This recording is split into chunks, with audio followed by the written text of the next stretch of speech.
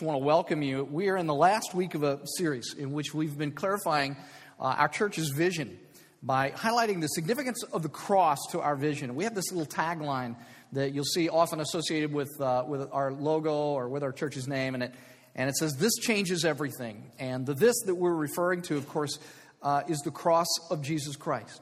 In the first week of this series, we talked about the offense of the cross of Christ. In fact, when you sing that song, Amazing Grace, and you sing that specific line that says, "Amazing grace that saved a wretch like me," what you're singing about in that moment, when you're singing that line, is the offense of the cross.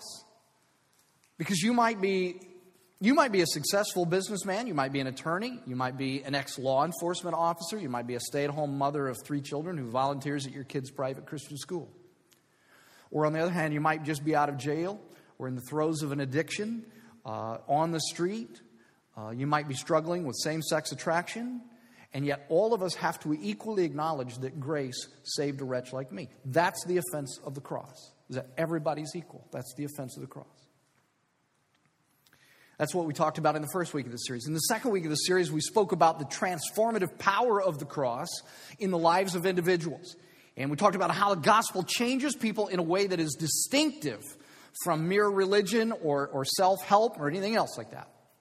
And then last week, in the third week of the series, we talked about the fact that the cross of Christ makes the community of Christ's followers radically different than any other community of people in the world. And part of that's because of the values that we hold inside the community. We talked about that last week, how different the values of the people inside the community are. We don't value some of the same things that people outside do. Things like power, things like wealth and comfort and prestige and those kind of things. We don't value those things. We don't evaluate people on the basis of those things. That's part of it. But we also said that the cross of Christ makes us very different. The community of Christ followers is different because of the way that we treat people outside the community of Jesus Christ. That's where we ended last week, and that's really what where I want to go this morning. I want to end this series on that issue of how we treat people outside the community of Jesus Christ, how different it is. I want to talk to you today about how the cross of Jesus Christ affects the way that we treat people outside the church. In other words, in the city of Evansville and beyond. And I want to take you to a very well-known passage of Scripture this morning, a story that many of you will recognize. It's found in Luke chapter 10. If you have a Bible, turn with me to Luke chapter 10, and we'll begin the reading at verse 25. Luke chapter 10, verse 25. By the way, I should mention to you that we're going to start a new series next week. I guess we'll call it a mini-series because it's only going to last 2 weeks, but it's called The Kardashians, The Real Housewives, and One Ancient Psalm. So make sure that you'll be here next week because it's going to be an interesting series. So tell somebody about it and bring them. The Kardashians, The Real Housewives, and One Ancient Psalm. But that's next week. Just a word about the setting of Luke chapter 10 as you turn. This story that Jesus is about to tell comes out of one of the many attempts that religious experts made to trap Jesus into saying something that would show what they perceived was his low regard for the law, for the Mosaic law that God had given Israel. You're going to see in just a moment that there is this guy who's an expert in this law, and he's trying to trap Jesus into saying something. See, religious leaders of Jesus' day were not all that different from religious leaders today. They believed that religion was a matter of obeying the law of Israel, much like religious leaders today would often say that they have some code of conduct that you have to make sure that you obey in order to be saved. But that's not what Jesus taught. He did not teach that. Jesus held the law of Israel in the highest regard. In fact, he held it in such high regard that he said that no one but him could measure up to its standards. And that salvation came through trust in him and his obedience to the law, not through my obedience to the law. But this caused the religious leaders to suspect that he didn't really hold the law in high esteem. If you would look at verse 25. Verse 25. On one occasion, an expert in the law stood up to test Jesus. "Teacher," he asked, "what must I do to inherit eternal life?" Now, right away, there are a couple of problems here. The first is that this guy wants to test Jesus. Not a great plan to try to test Jesus. Some of you guys may remember when the NBA 2K14 was released, there was this promotional interview with Michael Jordan on the front of this thing, in which Jordan was talking about something that had happened at one of his basketball camps. I don't know if you're familiar with this or not, but one year, a high school kid at that time, who was named O.J. Mayo, he was a top high school basketball player in the country that year. He plays with the Bucks now, but that year he was a high school kid. And at this camp, O.J. Mayo starts trash-talking Michael Jordan. Like, a high school kid telling Michael Jordan, and he was saying stuff like, you can't guard me, you can't stop me, you can't score on me, that kind of stuff. So Jordan tells a story about how he sent all of the campers to bed except Mayo and the staff of the camp. And they decided to get together a scrimmage, and Jordan was going to guard Mayo. And he said to Mayo, he said, listen, you may be the best high school player in the country, but I'm the best player in the world. So everything from here on out is going to be school for you. And the kid never scored another point on Jordan. Didn't score a point that whole scrimmage, because that's what Jordan could do.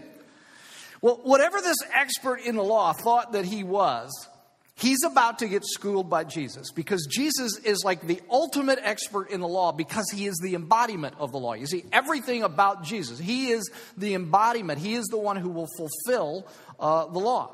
Okay, so that's problem number one. Problem number one is that this guy wants to test Jesus.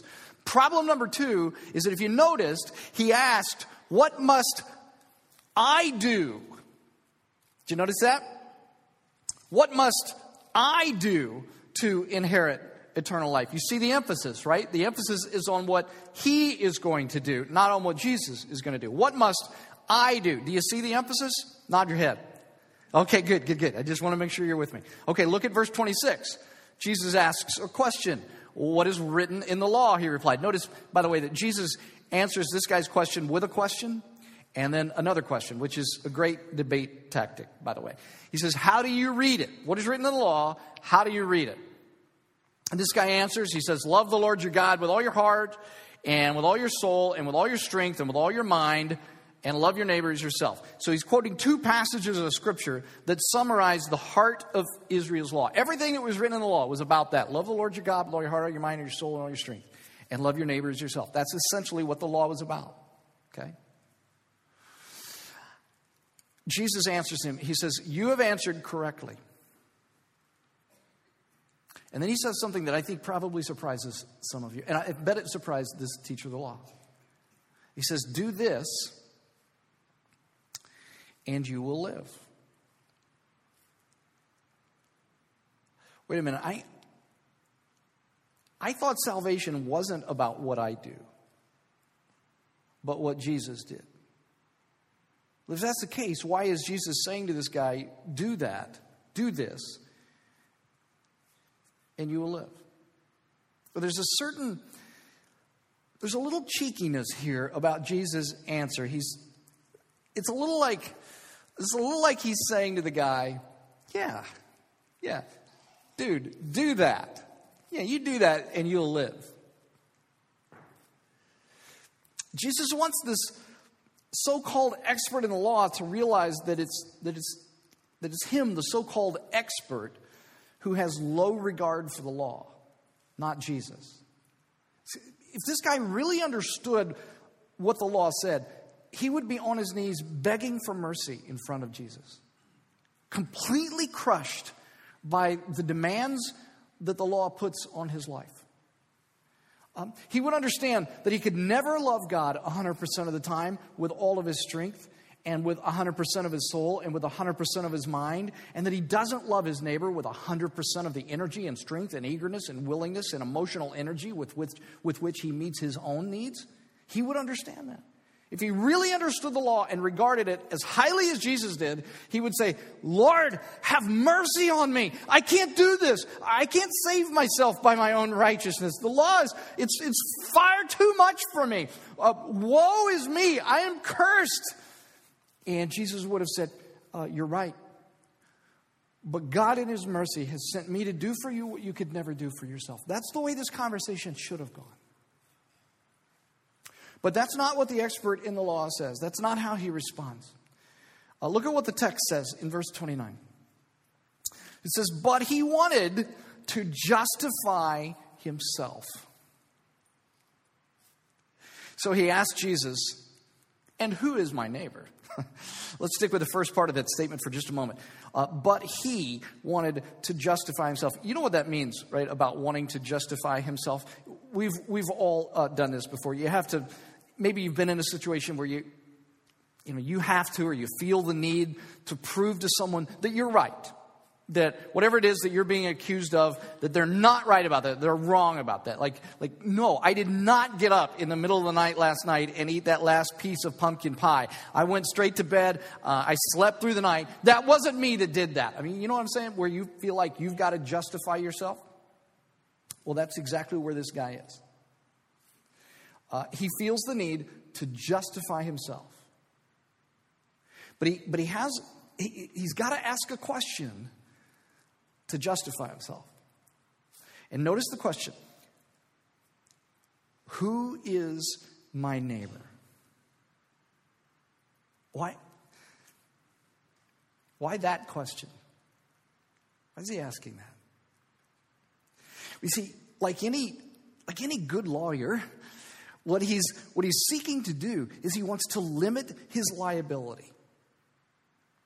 He's got to narrow down the definition of neighbor so that he might just be able to just get underneath the requirements of the law, just to slide in underneath the requirements of the law. In other words, Jesus, it's like he's saying, Jesus, look, let's be reasonable here. Let's have a conversation about this neighbor thing. There are some people that I just couldn't possibly be expected to consider my neighbor.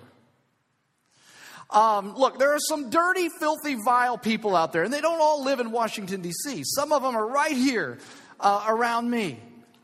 They don't look like me. They don't believe what I believe. They don't value what I value. They don't go to temple where I go to temple. Some of them don't even go to temple at all. In other words, what he's asking is, how broadly are you defining this neighbor thing? Because, look, there are some people that I just shouldn't have to consider my neighbor. And it's that question that he's asking. What he's really asking is what kind of love does God require? How broad is the definition of neighbor? What kind of love does God require in order for me to have met the law? And Jesus answers with a story, verse 30. In reply, Jesus said, a man was going down from Jerusalem to Jericho when he fell into the hands of robbers. They stripped him of his clothes. They beat him. And they went away, leaving him half dead.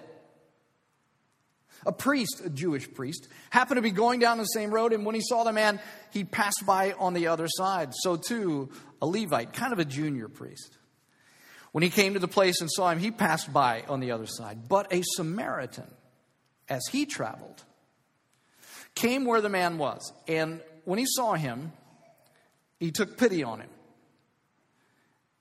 He went to him and bandaged his wounds, pouring on oil and wine. Then he put the man on his own donkey, took him to an inn, and took care of him. The next day he took out 2 silver coins, and he gave them to the innkeeper. Look after him, he said, and when I return, I will reimburse you for any extra expense that you may have.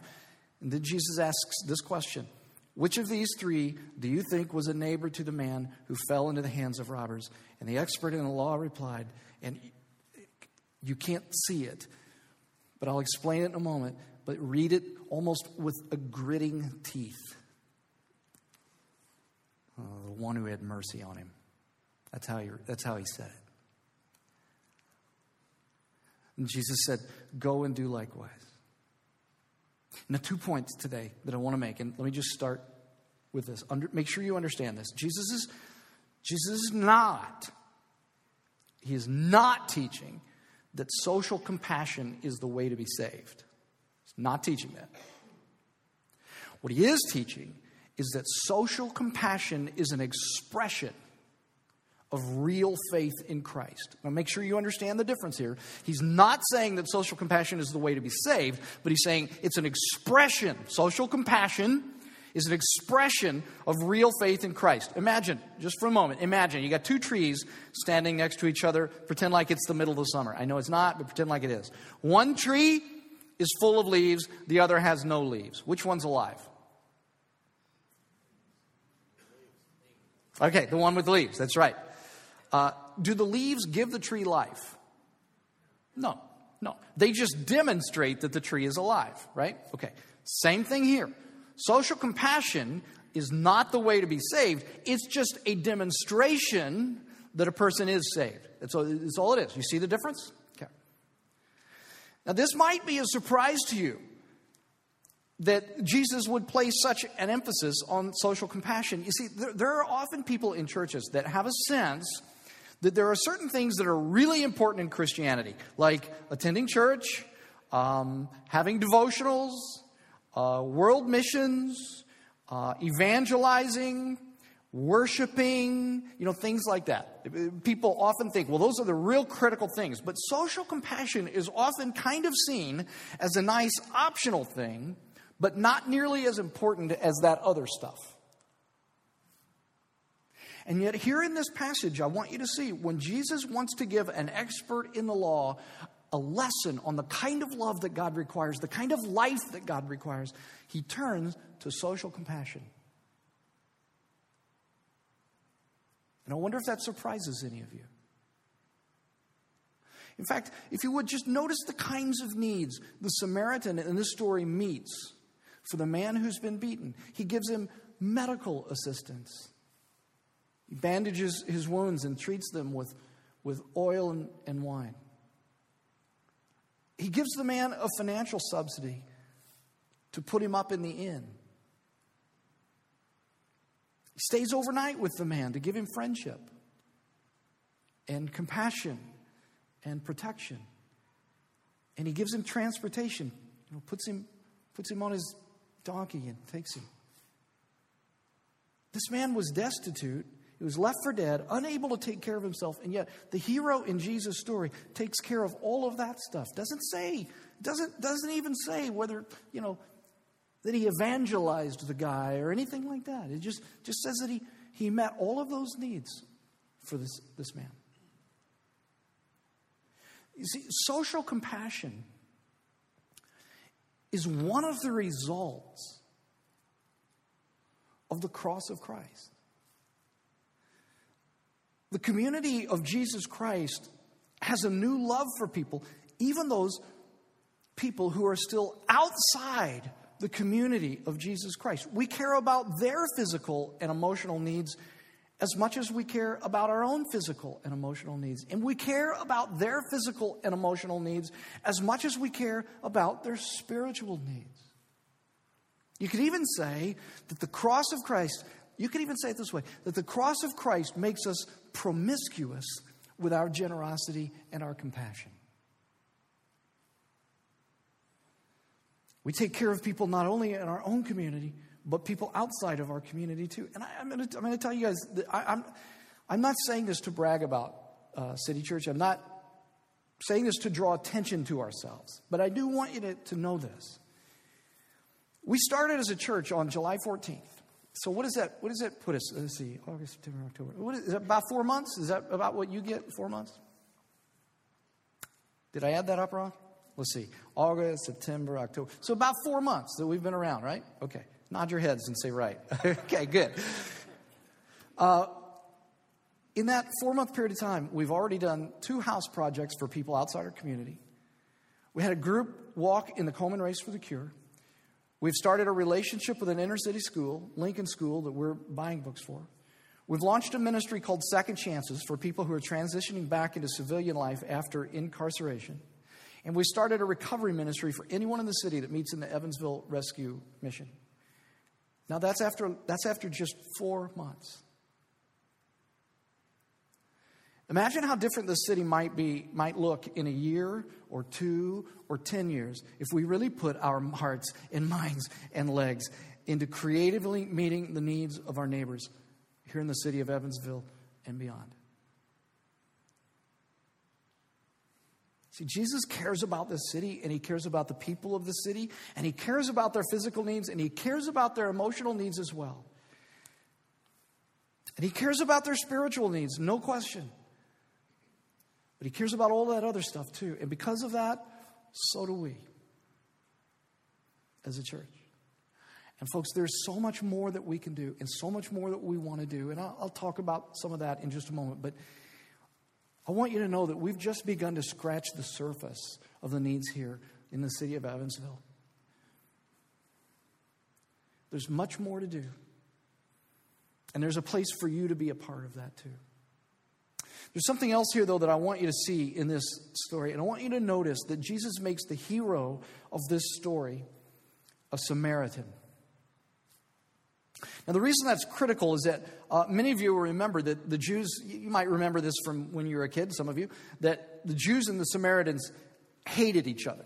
The Jews considered the Samaritans kind of a half-breed Jew who had, in their minds, some very suspect beliefs. And the most derogatory statement a Jew could make about another Jew was to call him a Samaritan. Like if you were really mad at another Jew, you might say, you're a Samaritan. And that was the worst thing that you could say. There's nothing worse. In fact, if you just think of the worst slur that you could imagine hearing today, someone calling you, that's the force of a Jew calling another Jew a Samaritan.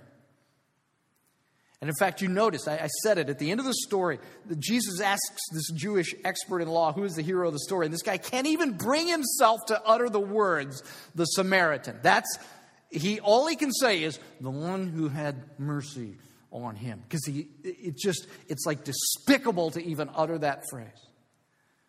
By having a Samaritan have pity on a Jew, Jesus is not only exposing the self-righteousness of this particular expert in the law, who would have never done what the Samaritan did for the Jew. I mean, this Jew would have never done that for a Samaritan. Even though he thinks he can justify himself by the law, he would have never done that. But Jesus is doing more than just exposing his self-righteousness. He's also explaining to him the parameters of this love your neighbor as yourself. Because you remember, what he wanted to do was limit the parameters of that. Lord, it can't be anybody. It is just certain people.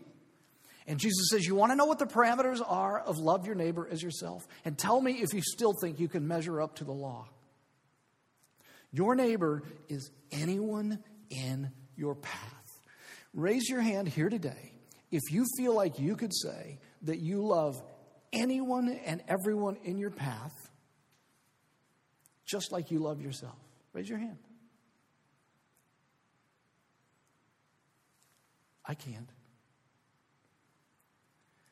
And neither can anyone else. Jesus says your neighbor is anyone in your path. Anyone. Jew, Gentile, Samaritan, black, white. I say this seriously. East side, west side, and I mean that. Just out of jail, Christian, Muslim, poor, rich. You see, this is what the love of Jesus, this is what the cross of Christ does to people. When we experience his love through the cross, all of our prejudices are changed. It softens hearts.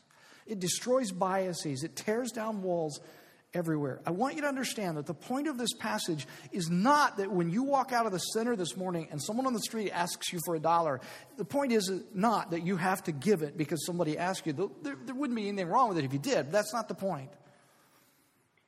The point of this passage is that you're supposed to recognize that there is no limiting who your neighbor is to just the people that you feel comfortable with. Your neighbor includes even the people who despise you or who you, if left to yourself, would naturally despise. Now, who might that include? Maybe it would include a Muslim for you. Maybe for you it would include someone who's gay.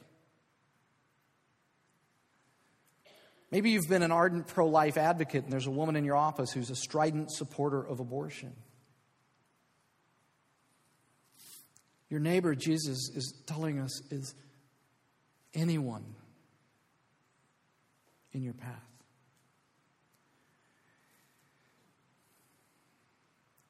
Look, if you walk away this morning and you feel guilty and pressured that, oh man, I've got to work up more compassion and more love for people and more love for my enemies and the people that I wouldn't naturally love. Well, if that's the way if that's the way you leave today, you're missing the significance of the cross. Because look, if you've believed in Christ, the cross of Jesus Christ has already changed you. You've been changed. That love and that compassion is already there. It's already there on the hard drive of your soul. You just have to learn to yield to that love rather than your own natural biases. And as a result of the cross of Christ, I want you to know that you have power. You have power in your hands. Now, I recognize that most people here probably don't feel like that you have much power because you live in a culture in which, you're always seeing, the culture always shows you people who are 2 rungs up the ladder from you. So everybody in our culture always feels like a victim. Instead of looking down 2 rungs below you, you're always looking 2 rungs above, and you're saying, well, why can't I live like them? I mean, why don't I have that? If I had that, then I'd have power. Well, let me tell you something. You have power. You have power. And by that, what I mean is that you have talents and you have abilities and you have connections and you have money, maybe not much, but you have some money. What Jesus would say is find some people who are within your power to help. Find somebody who's within your power to help. That's what the people of the cross do. And we do it not just for people who are in the community of Christ, the local church, but we also do it for people who are outside the community of Jesus Christ. Now, as a church, we're helping some people, as I mentioned before. But I want to tell you something. I think that there are still a lot of neighbors of City Church that we have the power to help that we're not yet helping. And they might be different kind of people than you would think.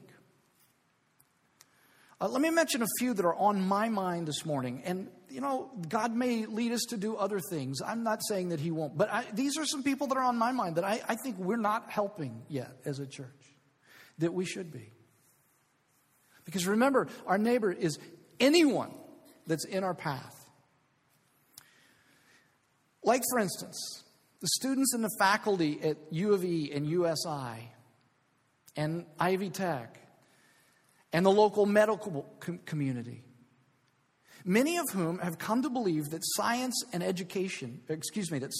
Christianity can't go hand in hand. What are we doing to help them? They're our neighbors. What if we sponsored a lecture every year in which we brought in some nationally known, very high caliber, very respected scientists and physicians who are also Christians, and we had them speak to an issue of faith and science and how to think through issues of faith and science, and we did it for their benefit? They're our neighbors. What about doing that kind of thing? Could we sponsor a couple of science or math students, people who really excel in those things, and maybe even pay their tuition through 4 years of some great school around the country, whether the student knows Christ or not? Could we do that? Because we just want to get behind that. We want to get behind people. Could we maybe do those kind of things? And what about the successful business people here who'd like to, they want to grow their businesses more? Could we sponsor seminars and luncheons by experts in their fields to help them grow their businesses, which in turn often, hire more workers and blesses the city? Could we do that kind of thing? And what about the wealthy people of Evansville who are our neighbors, some of whom, not all of them, but some of whom are impoverished of soul because they're counting on their wealth to save them? What are we doing to help those poor souls? Do we recognize that Christ loves those people too? And do we recognize that they need the cross of Jesus Christ? Do we love them? Do we care about them? Or are we guilty of some kind of reverse discrimination where we don't really love wealthy people because we think, well, they've got so much, they must be snobs, they think they've got it all together, and we somehow don't love them. But we do love those who are broken and hurting and maybe down and out or down on their luck or whatever. We love those people, but we don't really love the wealthy people. Why not both? Because both are our neighbors. We can't limit. We can't limit. In this room, in this church, we have the power to help a lot of people. It might be through money. It might be through contacts to get something done. It might be, might be the talent that you have. I don't know. I just know that there's a lot of people yet, a lot of neighbors in the city of Evansville and beyond that we're not yet helping. There's so much more that we could be doing. And look, I will tell you that I mention all of this as we go into year end because I know that there are many of you who are deciding right now where you will be giving your year end contributions. We've had a very successful launch as a church, but our minds, as you hopefully can kind of see just from listening to me in the last few minutes, our minds are full of what still needs to be done, and the fields here are white for the harvest. And if you would like to give, if you'd like to bless City Church at year end with a very generous gift to enable us to do some of the things that I talked about earlier, we would very much appreciate that. I want to mention something else. I asked our leadership team this week to begin praying about a more permanent and visible location for City Church. It might not be a forever home for City Church, but it might be a place that we could be for a few years where we don't have to put up and tear down each week and where we can kind of, decorate the place on our own. Is that the right word, decorate? I don't know, but you know what I'm talking about. Make it kind of our own and personalize it. That's the word I was looking for, personalize it. And I know that would cost some money. I know that. But we're praying because we know that God can do anything. And we think that there are still a lot of neighbors that we don't get to meet because they don't know where we are. And if we had a much more visible place, we might meet some more neighbors whom we could show love and compassion to. And so we're praying for that. We'd also like to bring on some more staff to be able to handle some strategic areas of our ministry. But that takes resources as well. All I'm saying is that as you consider your year-end giving, please consider that you could make some ministry possible that hasn't been possible yet if you were to give to City Church.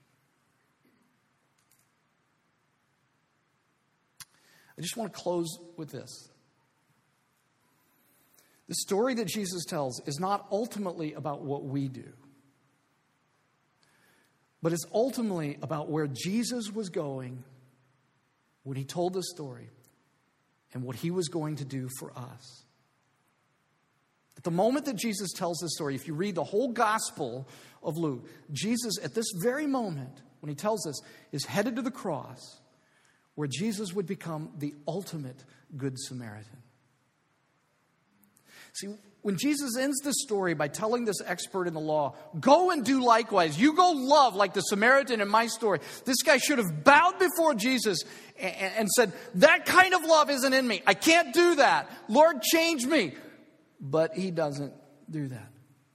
See, only one person has ever loved like this Good Samaritan in the story. There's only been one Good Samaritan, Jesus. Jesus came along and he stopped for me when nobody else would and nobody else could heal me. He gets down off of his horse and he carries me and he befriends me and he binds my wounds. And by his stripes I have been healed. And he pays all of my debts all in one shot. He pays for it himself.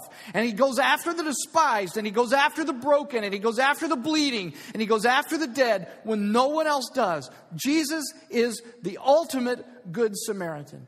And look, here's the thing. If he did it for me, I want to be a Good Samaritan for the city of Evansville and beyond. Not out of guilt, not out of pressure, but out of just love for Jesus and thankfulness that he was my Good Samaritan. And I want to be a Good Samaritan for some people. Not out of my limited capacity to love, but out of Jesus' unlimited capacity to love anyone. That's what I want to be, a good Samaritan. I believe that the cross can change this city because it has changed me. How about you? We're going to celebrate communion together as a church. And as we celebrate communion, we're celebrating the fact that Jesus was the ultimate Good Samaritan. His body broken, His blood shed for me. And I think it's appropriate at the end of a series like this one that we've been doing, this vision series, I think it's appropriate that we come together as a community and we say together, yes, we believe that the cross changes everything. It changes me, it changes us, and it can even change the city of Evansville. That's part of what you're saying when you take communion here. You're saying, yeah, I believe that the cross of Christ is the hope of this city. It changed me. It changed me. So what they're going to do is they're going